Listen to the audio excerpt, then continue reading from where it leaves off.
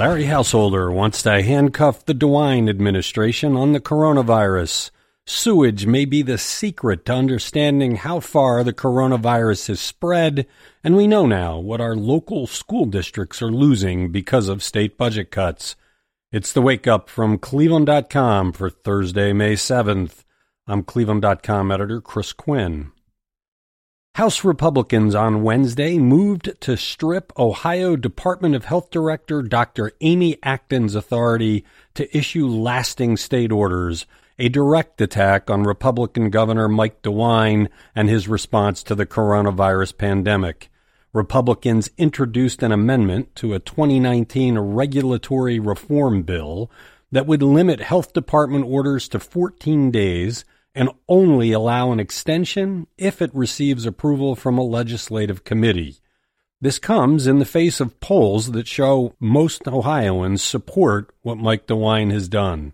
And this is by no means a done deal. If the House passes it, it would go to the Senate, and then DeWine could veto it, which would require a 3/5 majority in both houses for an override. Public health experts say that what you flush down the toilet could play a critical role in helping them predict coronavirus outbreaks. Officials are considering testing sewage in Northeast Ohio. Testing for COVID-19 at wastewater treatment plants has been effective at predicting coronavirus outbreaks in multiple European countries. The Ohio Health Department didn't get back to us Wednesday, but in a state like Ohio, where testing has been lacking, could sewage offer the best view of how far and deeply the virus has spread? The damage of the coronavirus on Ohio's budget is becoming more apparent every day. Ohio's April tax revenues came in $866 million lower than state officials expected, but roughly three-quarters of that drop-off, $636 million, is because the state postponed the due date for filing 2019 income taxes until July 15th. State sales tax revenues were not delayed, however, and they came in $237 million lower than expected, including $90.5 million less than expected on car sales.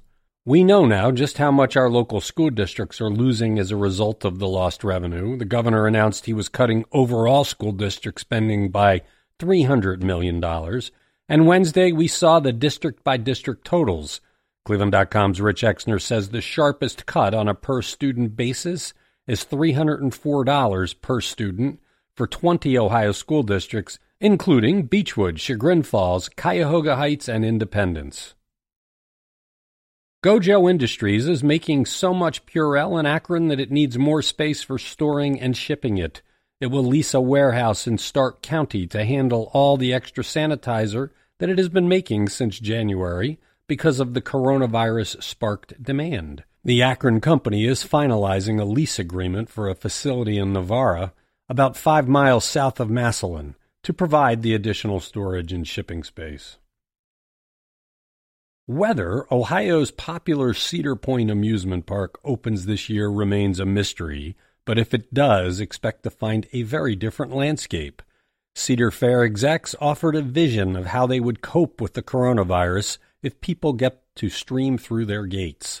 Capacity will be limited, so reservations might be required. Social distance rules will apply on rides and in restaurants. Cashless transactions will be encouraged, and enhanced cleaning measures would be used for rides, restrooms, and dining areas. Hand-washing stations would also be installed for guests. If the company gets approval to open, it will need up to 3 weeks to get ready. Thanks for listening to The Wake Up from Cleveland.com.